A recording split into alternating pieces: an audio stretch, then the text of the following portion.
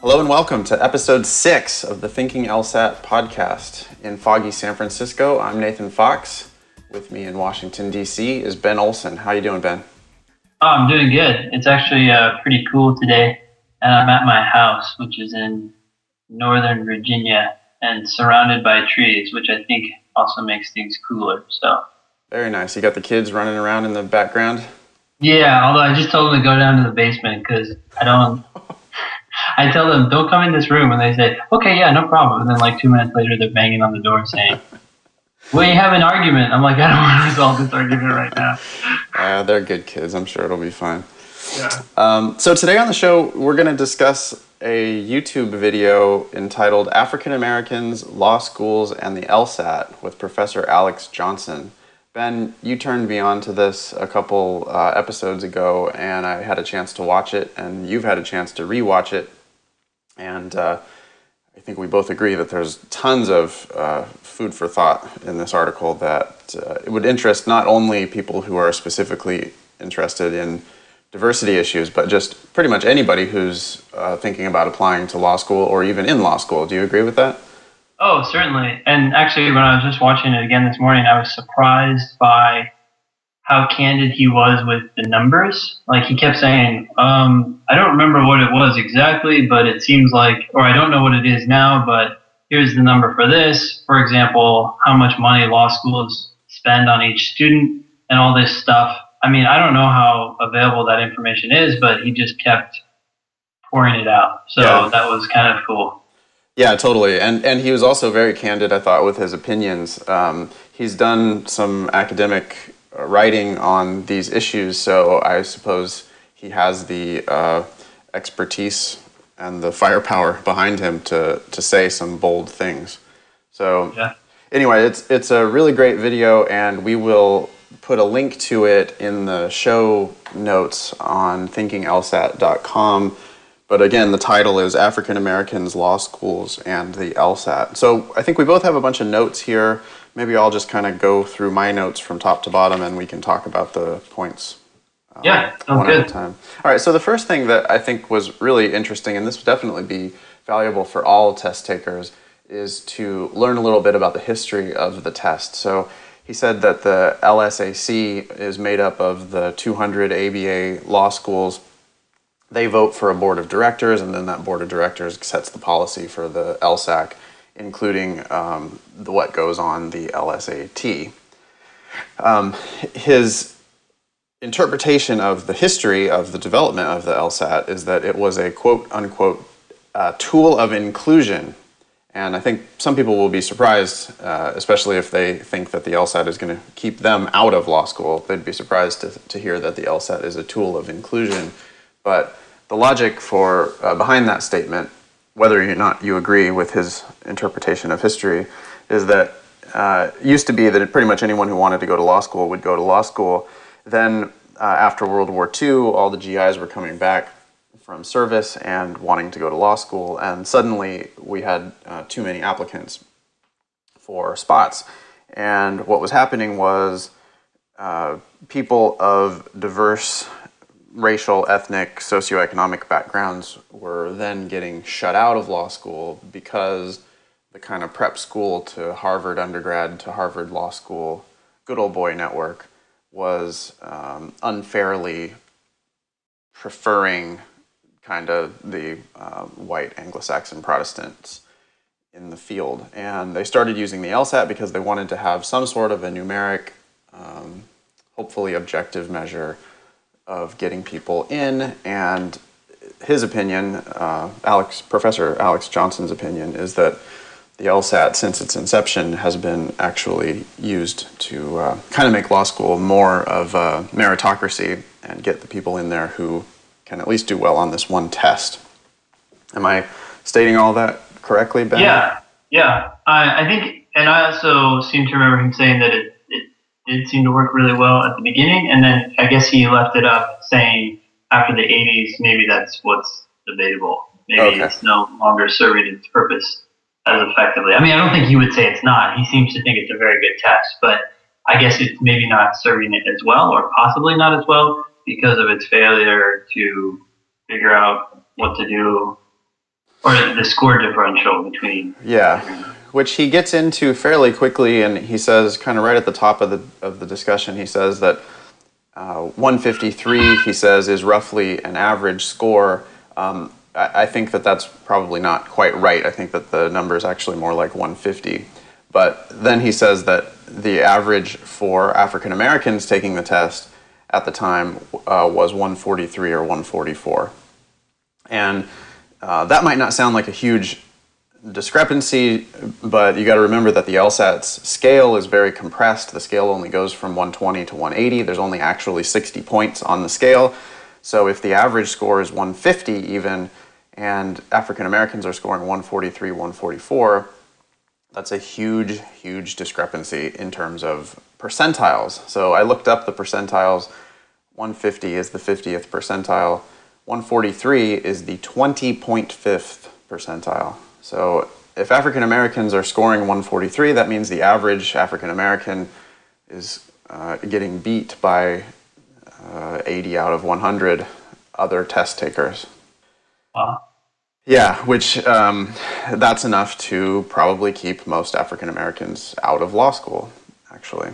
And he goes on to talk a lot more about that. So we have a sad state of affairs with the LSAT. Of course, there are socioeconomic factors which are probably causing the bulk of this discrepancy. He does say that the wealthier you are, the better education you have, the better you tend to do. Of course, we know that on average, African Americans tend to be poorer and less educated in the United States.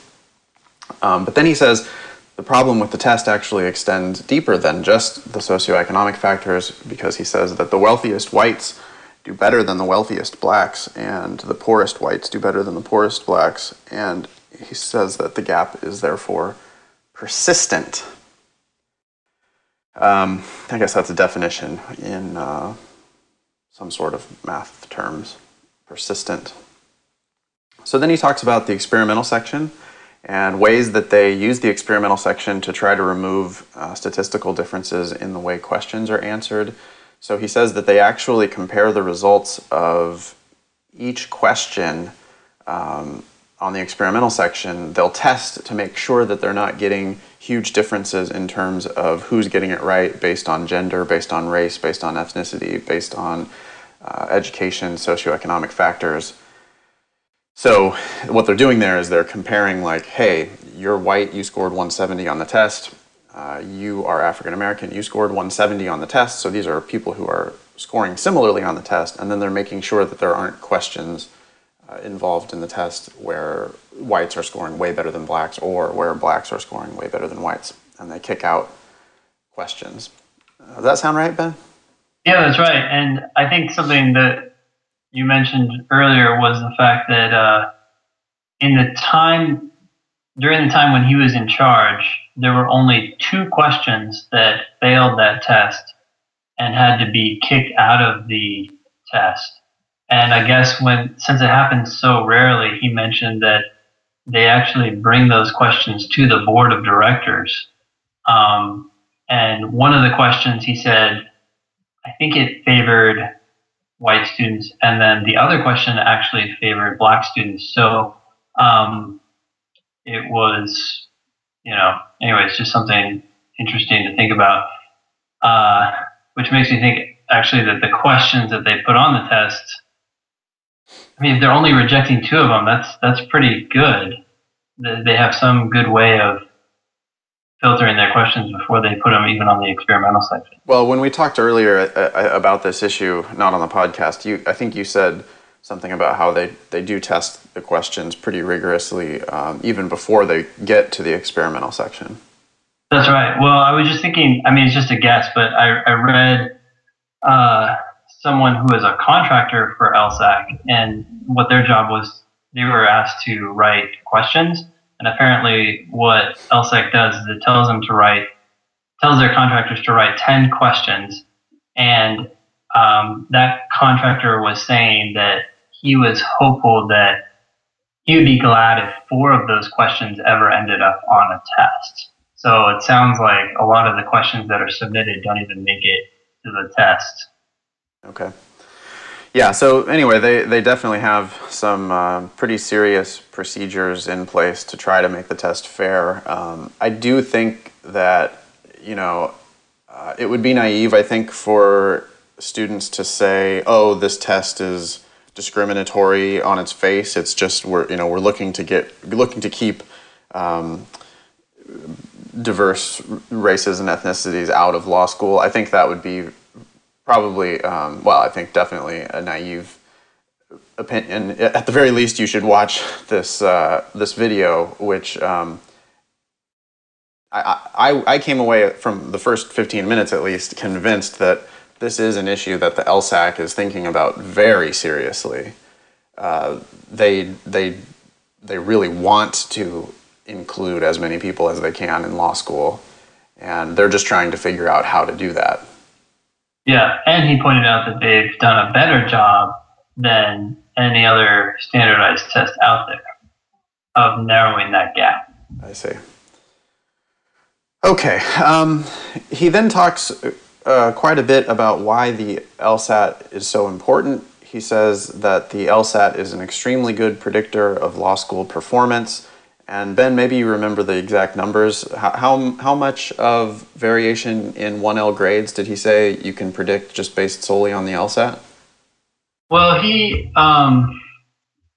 said that there was a 0.43 correlation, which then he said had to be squared for some reason. Of course, he didn't explain why, and he may not even know why, but that made that 16%. So apparently, the LSAT accounts for 16% of your likelihood of getting a certain GPA. Okay. I mean, so it's actually a lot smaller. But then you combine that with your undergraduate GPA, and it comes to around 20%. Okay, but even with the if the LSAT will explain 16% of variation in 1L grades, that's still a really big lever.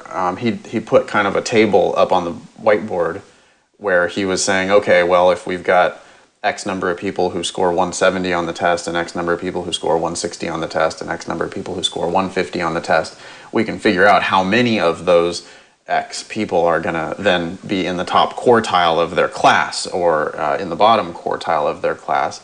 And I don't know where he was getting those numbers from, but it was pretty stark that the people who do the best on the LSAT are going to be overwhelmingly in the top of the grades after the 1L year. And the people who do the worst on the LSAT in the incoming class are going to do the worst in grades. Not every single person, but if you were a betting man and you had the opportunity to bet on the entire field, the top quartile of LSAT scorers is going to pretty well trounce the bottom quartile in LSAT scorers when the 1L grades come in.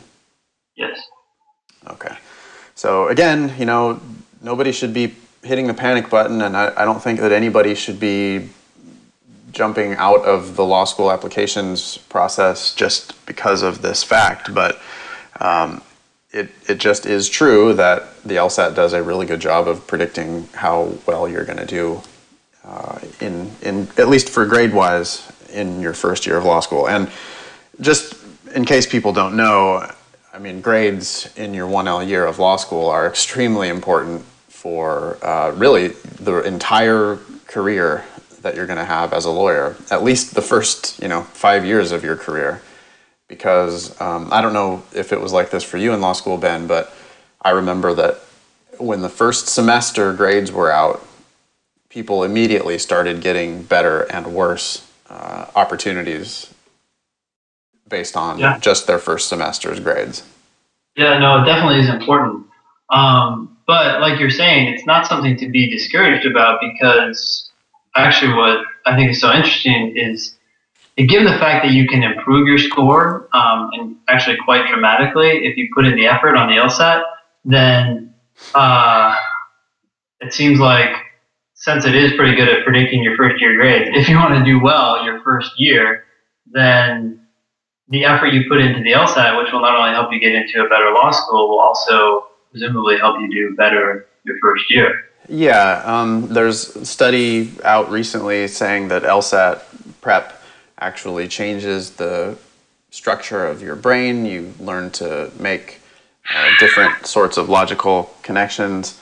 And so, yeah, through studying the LSAT, you actually can kind of start working on your 1L grades in advance by working on the LSAT. The other thing, of course, you could do is when you're trying to decide where to go to school, you can think about strategically whether you want to sneak in the back door of some school. Just because UVA will let you squeak in with a 165, say, do you really want to go to UVA squeaking in with a 165? I don't know if that's actually the right number at UVA. What do you think the 25th percentile is at UVA? Well, actually, he said the numbers he gave was 166 to 171. 166, 25th percentile at the time. I mean, that was in 2008, so okay. I don't know if that's changed. But strategically, and we talked a lot of strategy in our admission strategy in our last episode 5, with my student Lizelle's case. We talked a lot about whether you want to be the big fish in the small pond or the small fish in the big pond. And I definitely came away from Professor Johnson's talk even more convinced that you really don't want to put yourself in the position where you kind of barely get in to a school, because the low percentile, if you're in the bottom quartile of LSAT scores, you're going to have a really hard time competing academically at that school.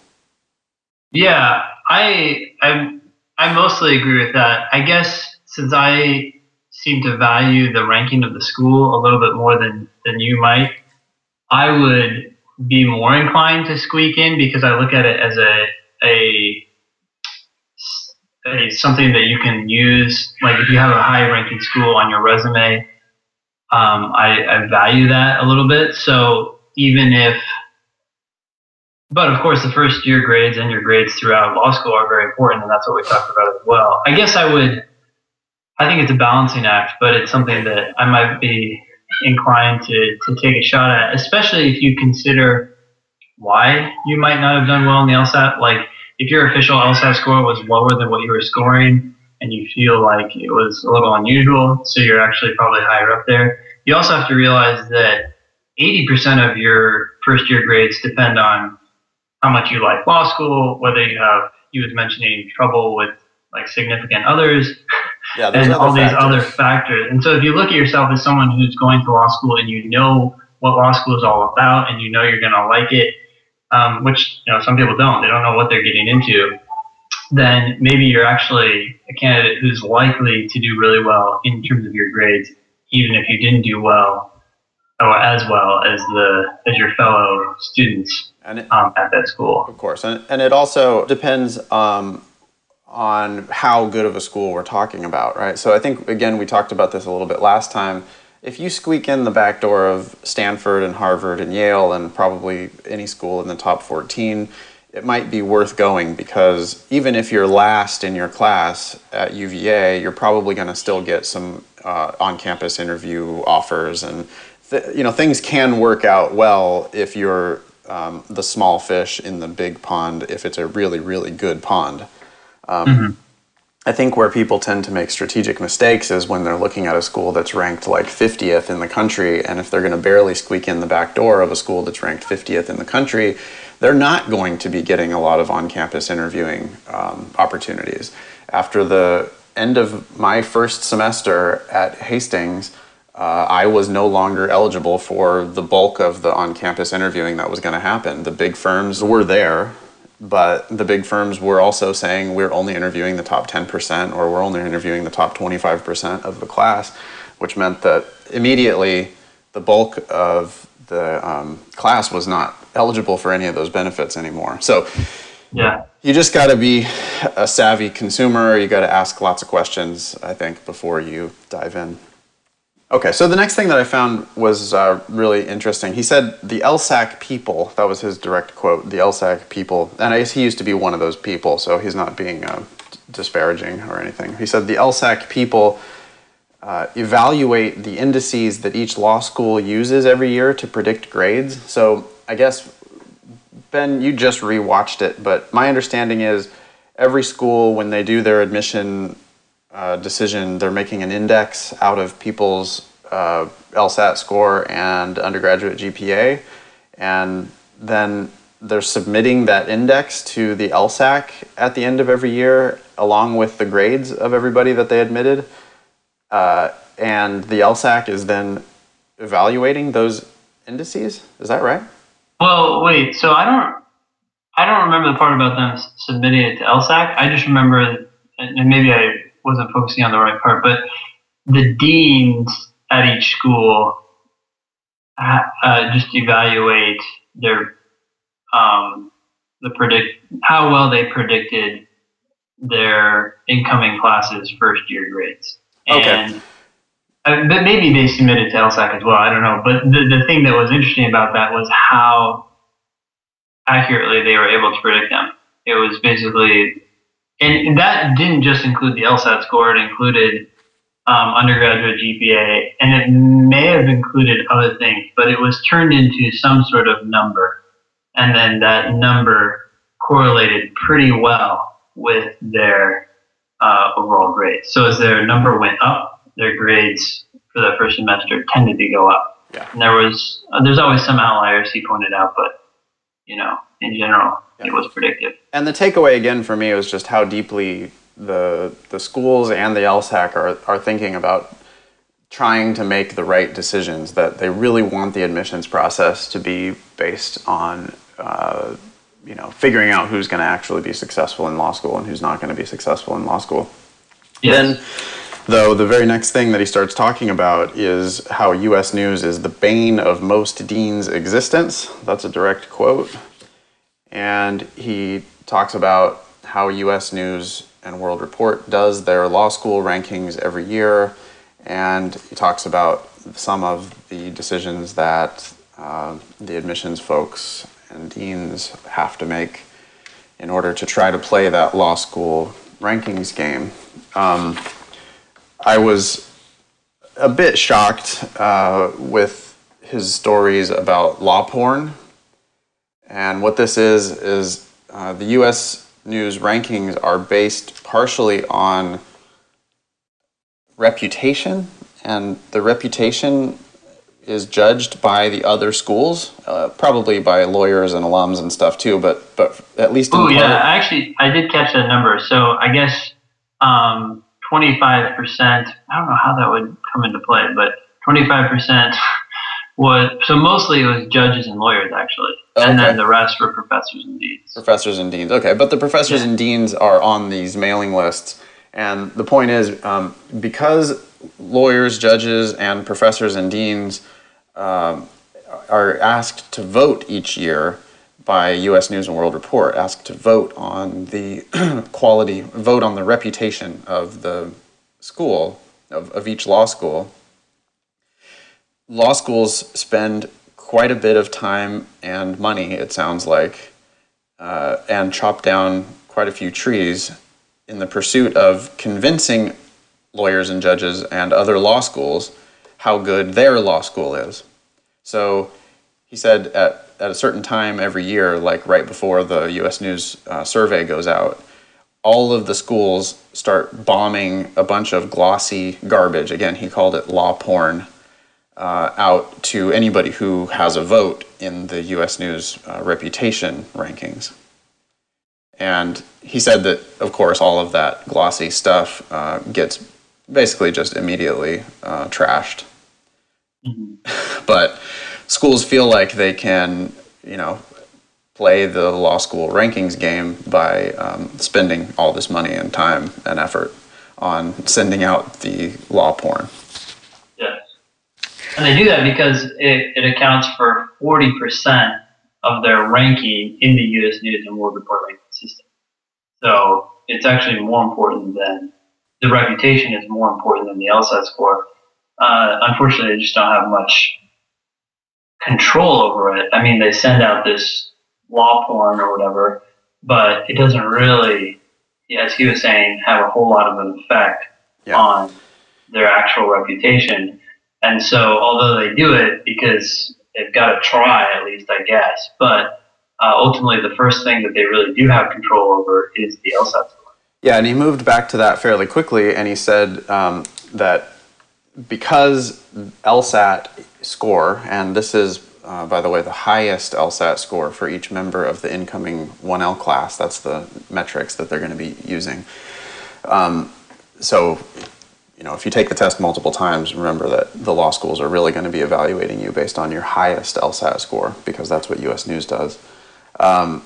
He said that the statistic, the LSAT statistics of the incoming class is one of the things that the admissions folks can actually control. So they really look carefully at LSAT score when they're evaluating anybody's admission candidacy. And Professor Johnson said, I've never been involved in an admissions system like this, but I know that there are schools out there where the dean will go directly to the admissions folks and say, listen, our ranking needs to go up.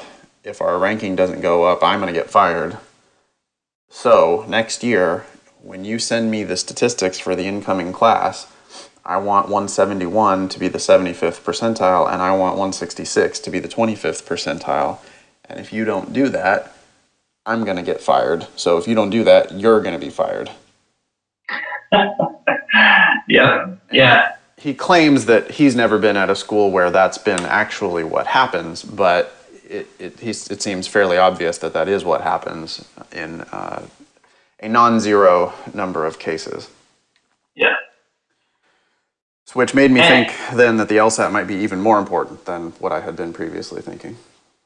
Yeah, well, because one thing he also pointed out was that when you look at the U.S. News World Report ranking, there's almost a 1-to-1 correlation between LSAT score range and your ranking. So the higher your LSAT score goes up, the average, not the average for the school, but the 25th and 75th percentiles, as those go up, your ranking goes up. And that in the year he was looking at the rankings, there was only one school in the top 50 that fell outside of that correlation. That was not in directly order of just LSAT score? Yeah. Yeah, amazing. And then I had a couple more holy shit moments. This is where he got really candid with a couple of quotes. So he said, quote, "You don't want to admit a 140 to compete with the 166s." And I don't think I had ever heard a professor or somebody involved in admissions at all. I don't think he's involved in admissions at UVA. I think he's just a professor. But I'd never heard anybody on the inside of law school say it that starkly. If you talk to admissions folks, what you always hear is, oh no, we evaluate every piece of your application, and we never would let one single factor be the determinant of whether you get into law school or not. And we have plenty of examples of people with lower LSAT scores and with wonderful personal statements and blah, blah, blah, blah, blah. And they really try to give people the impression that the LSAT is less important.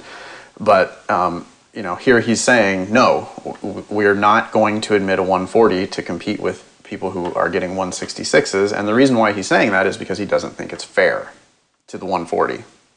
Yeah, and he gave some specific numbers for UVA. He didn't know them, but he said, okay, so the 25th percentile is 166, the 75th percentile is 171, and he said, I don't know for sure, but I would bet that there is no one at UVA below a 155, and he thought that it was realistically maybe even a 160, so that there was no one at that school who had lower than a 160. So in terms of numbers there, I mean, that's 6 points below the 25th percentile, but that's just the 25th percentile, and that's the lowest score at the school. So when you're applying, I guess the takeaway, at least for me, was you got to stay pretty close to that range, otherwise they're just not really seriously going to consider you. Well, and then probably rightly so. Yeah, I mean, you don't have much of a chance applying to a school when your LSAT score is below the 25th percentile. I mean, that means that only 1 out of 4 people in their school got lower than that score that you're trying to get in with. Yeah. And well, I think I just pointed out because sometimes I hear a lot of people saying, "Oh, I'm going to shoot for Harvard or whatever," and or Yale, or I might as well just throw the Hail Mary, which I guess is doesn't cost that much. Sometimes it's free, so you might as well try. I guess there's nothing wrong with that. But sometimes I think they might be wasting their time on applications that are just well out of their reach. Yeah, I mean, I would say to a student that, if you've grown up ever since you were a little kid wearing a Cardinal Stanford hat, and Stanford is your dream school, and you have a 165, which is like probably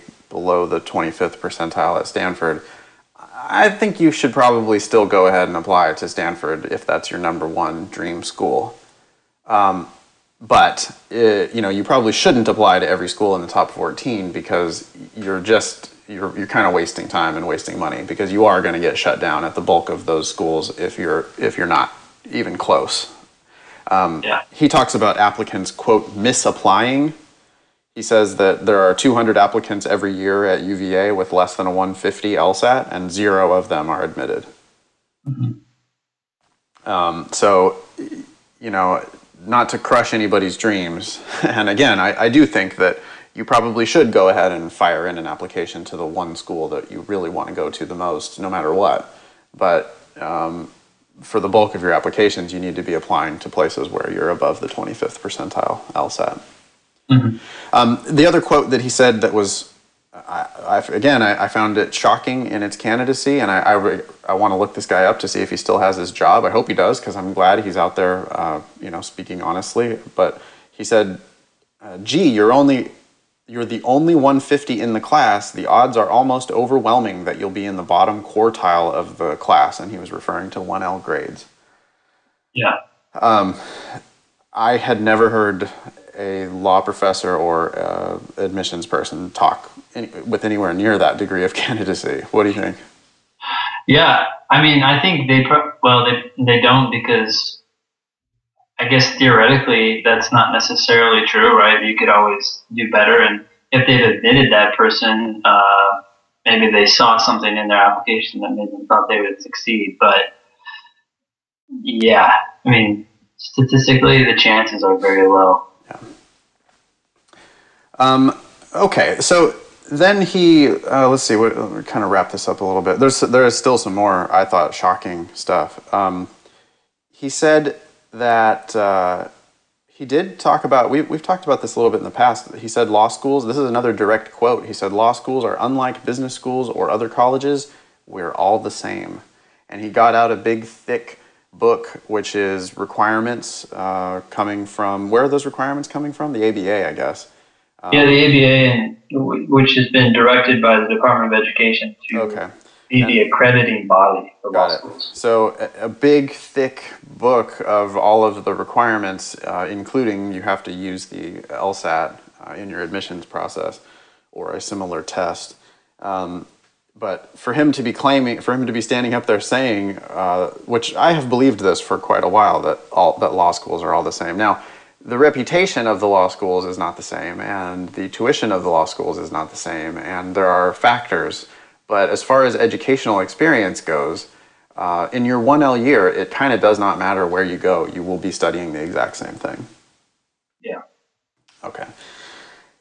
Well, just really quick, one of the things I thought was fascinating, and I had forgotten about this, but he said that at UVA, he wasn't sure exactly what the numbers were, but he was saying that the school spends $70,000 per student, whereas tuition is around $40,000. So I mean, I guess that makes sense. I guess they're pulling in money from donations and the endowment and so forth. But his point was that, look, you're getting a deal. It costs a lot of money, but we're putting a lot of more money into you. And I kind of forgot about that and was surprised, I guess, by how much they're losing per student. I mean, I could kind of argue back against that. The fact that they spend more money than they're taking in on tuition doesn't necessarily mean that the student's getting a good deal, right? I mean, because what are they spending the money on? They're spending the money on professors' tuitions and, professors' salaries and other stuff. So it's like the fact that they pay law school professors $300,000 a year, does that really directly benefit the students? I'm not sure that that it does. Yeah, I guess I was just surprised that that they were spending more than they were taking in. So I guess what it is you pay $40,000, and then as an alum, you pay the 30,000 later with donations and so on. Yeah, or if you're like me, you don't spend a goddamn penny more on your law school education ever. I get the oh man. I mean, I'm sure you get the continued pleas from your alma mater. Yeah. Oh yeah. Every year. Yeah, I've opted. I've asked them to unsubscribe me from that list because at the very least they don't need to be wasting money on asking me for money. I did remember I brought it in as my to my class and like held it up and showed it to them right when I graduated from law school, which I guess was 2011, and it was right when there was nobody was getting a job right out of law school in 2011, and it was like right after I had graduated, and they're immediately sending me a card asking me to donate more money back to the school. They also have sent some pretty tasteless, like it's like a Christmas card, like a holiday card. It looks like a holiday card on the outside, and wow. Yeah, and you're thinking it's like Happy Holidays, and then it's like Happy Holidays, give us money. Yeah. So yeah, apparently people really enjoy their law school experience and donate a lot of money. That's great. I hope everybody listening loves their law school so much that they decide to donate money to them forever. I will not be joining you in that. Anyway, the next thing that he said, and now I hope I have these numbers wrong. Did he really say that there were 150 African Americans who scored over 170? Oh, I don't remember that actual number. Well, I wrote him down, so I think I've got him right. He wrote this on the board, and maybe he was wrong, but this sounds amazingly low to me. He said 150 African Americans every year scoring over 170, 250 more of them scoring over 160, and then 500 more of them scoring over 153, or over whatever the 50th percentile is. Wait, so we're just talking about hundreds here? Because if you add that up, I mean, that's 500 plus 200 plus... Yeah, it's 900 total. So he said that's over 153. That's 153, which he might have meant 150 because I think he was talking about the 50th percentile. But anyway, that's 900 African Americans scoring above the median out of 7,000 African Americans applying. And he said he thought maybe 9,000 taking the test. So 9,000 taking the test, 7,000 of them applying, presumably all 900 or most of the 900 who scored over the median would be among those 7,000 who were applying. Yeah. But those numbers just sounded. I mean, when there's 200 law schools in the country, or 200 ABA accredited law schools. Wow. It's amazing to me that there are only 900 African Americans scoring at the median or above. I guess I'd like to find, I think maybe the LSAC publishes some data. It'd be really interesting to see some new data. If any listeners out there know where we can get exactly this data, if you happen to have it handy, please drop a line in the comments on thinkinglsat.com, or you can contact me directly. That's Nathan at foxlsat.com. You can get Ben at strategyprep.com. But we'd love to hear from you on this issue or on any other issue. But those numbers are just surprisingly paltry. Yeah. I suppose if you are an African American who is scoring at the median or higher, or especially if you're scoring at 160 or higher, or especially if you're scoring 170 or higher, it does mean that it's going to be a amazing buyer's market for you. You are going to probably be able to write your own ticket.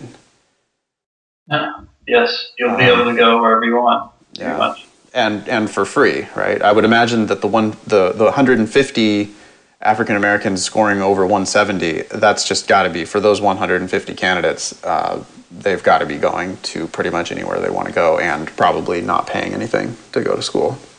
Yeah. He then, on that point, he said, and again, I kind of can't believe he says this out loud, but he says, the students who are not sought after pay for the other students. And that's something that I've kind of told my classes almost as a joke for quite a while. I've said, listen, if you don't get a scholarship, you're paying for someone else's law school education in addition to yours. And I was kind of just making that up, but now here we have Professor Johnson just saying, no, that's exactly what's happening. The reason why tuitions have skyrocketed so much is because we're all playing this law school rankings game, and in an effort to increase our 75th and 25th percentile LSAT scores, we have to go out and essentially buy those high scores with scholarship money. He said, again, direct quote, half your class is on free rides, the other half, low scorers, or the ones who don't diversify the class, those are the ones who pay for all the rest. So he was speaking to the Black Law Student Association, right, at UVA? I did not know I knew it was UVA, I didn't know what the exact audience was. I think that was the audience, or the ones who were hosting it. I'm sure other people were there as well, but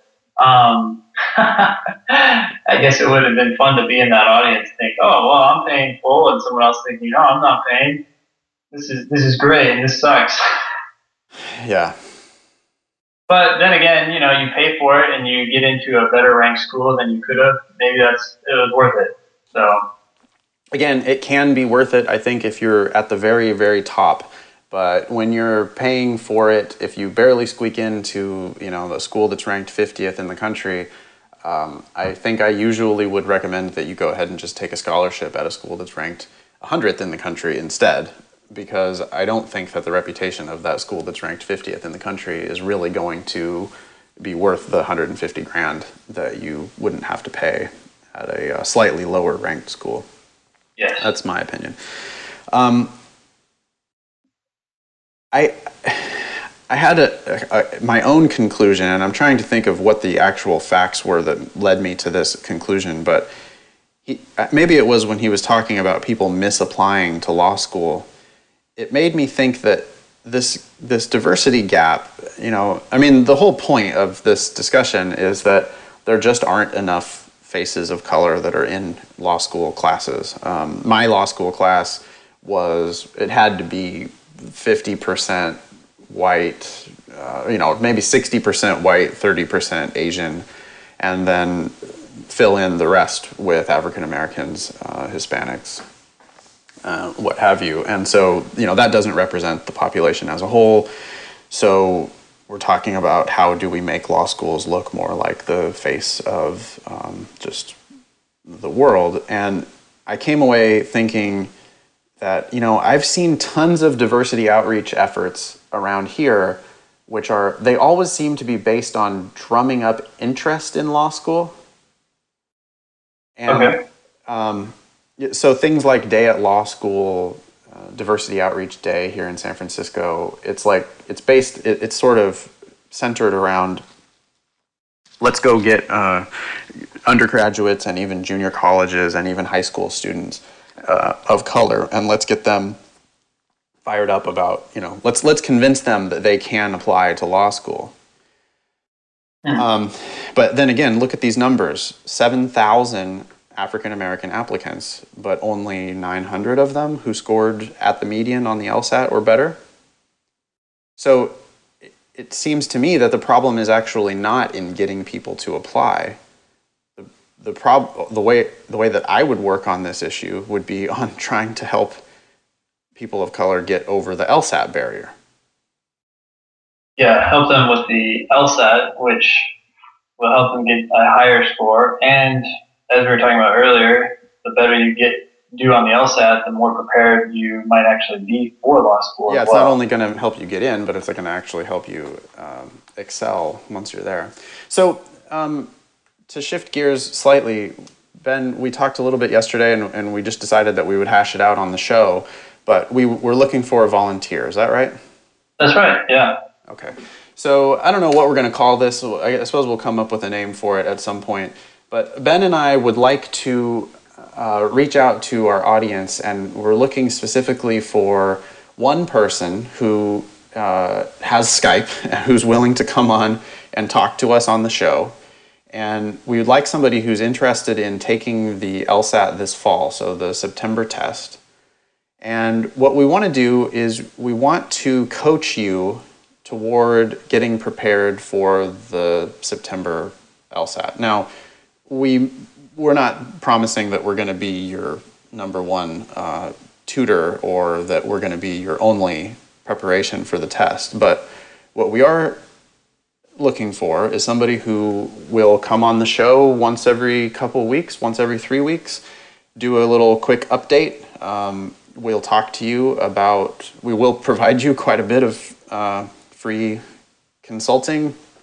We'll talk to you about your scores as they currently stand. We'll talk to you about things you can do to improve your scores. We'll give you some assignments, and then you go away and work and come back and talk to us 2 weeks later, and we'll reassess and we'll give you some new assignments. How does that sound about right, Ben?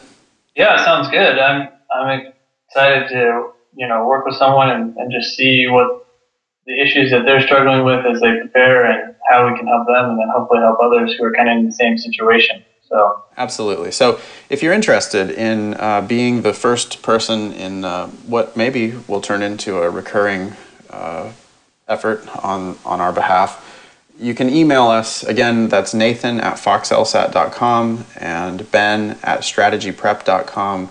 We'd be interested in hearing why you are the person that we're looking for.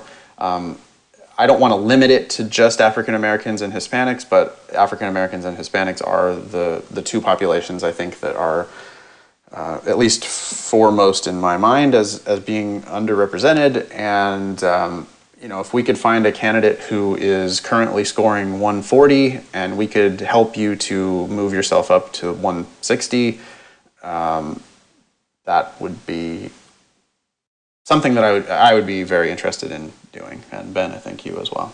Yeah, definitely. Okay, so send us an email about your circumstances. Tell us what you're currently scoring on the test, if anything. Tell us that you do have Skype. Tell us that you are willing to come on the show. And then we'll be back in touch, and we'll pick somebody out shortly, and hopefully in an episode coming up soon, we'll introduce you to the audience. Great. Good idea, Nathan. Oh, thanks. Yeah, I mean, I've been doing diversity outreach efforts here in San Francisco since I started. I've always given away seats in my classes, and I've always given away materials and participated in different community outreach events and whatnot. But I've had a hard time really creating some sort of a sustainable program. I've been surprised how hard it is, because I have a genuine interest in doing something about this. So maybe what the solution is just to find one person and start helping them and take it from there. Yeah, I say give it a shot and see how it goes and what we can learn from it. So. Okay. I think that's all I have on my notes. Did we miss anything from the video that you wanted to talk about, Ben? No, I just wanted to emphasize that study again. We didn't talk about it as much as we had talked about it before, just that there was a study where they had people studying for the LSAT, and they took MRI scans of their brain, and they noticed that after 3 months of studying, the connections between the left side of the brain and the right side of the brain had dramatically increased. And so I think that shows pretty strongly that there is actually something changing in your brain. You're not just learning new bits of knowledge that help you succeed on the test. You're actually physically getting more able to reason through things and basically become smarter.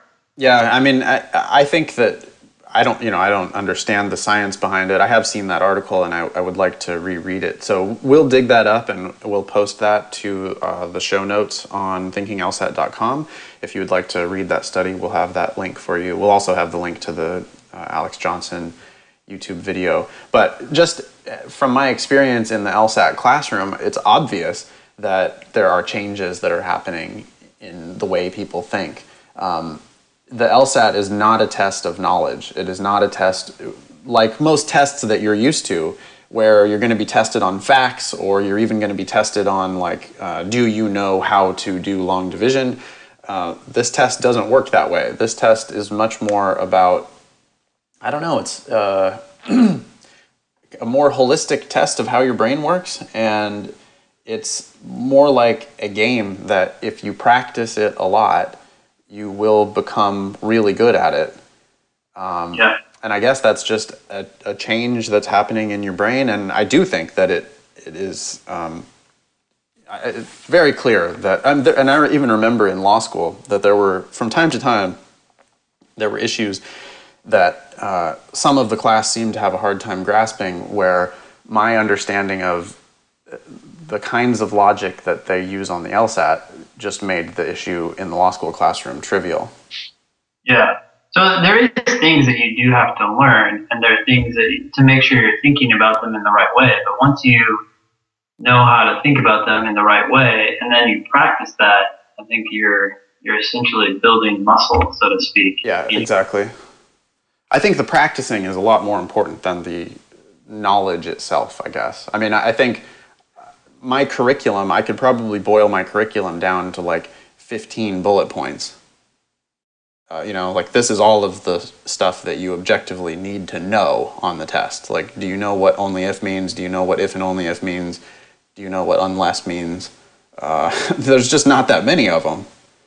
Yeah, no, that's true. I agree. So in terms of, I guess there's two types of knowledge then. There's the knowledge, like what you're talking about, specifically what do these words mean and how should you interpret them? And then there's the knowledge of what you should do to think about, how you should approach certain ideas or things, right? That's almost how do you swing the bat or something like that, which is different than knowledge about the bat itself or about baseball rules or something. Well, I think sports is just a perfect example, though, because, if we're learning how to hit a baseball, we do not start with a fundamental treatise on the theory of, baseball bat swinging. Instead, you just get up there and you take some cuts. And the more you do that, the better you're going to get at it. And that's the really great thing about the test, about the LSAT, is that there are 70-something practice tests that are out there. And if you just start doing them, if you review after you do the tests, you will get better at it. And it's just the practice and the repetition can really do wonders on the test. Yep. Okay, I think that's all I got. You have anything else we want to talk about, Ben? No, that's it. Okay, cool. Please like the show on Facebook. Please subscribe to the show on iTunes. Please tell a friend. And thank you very much for listening. Yeah, thanks.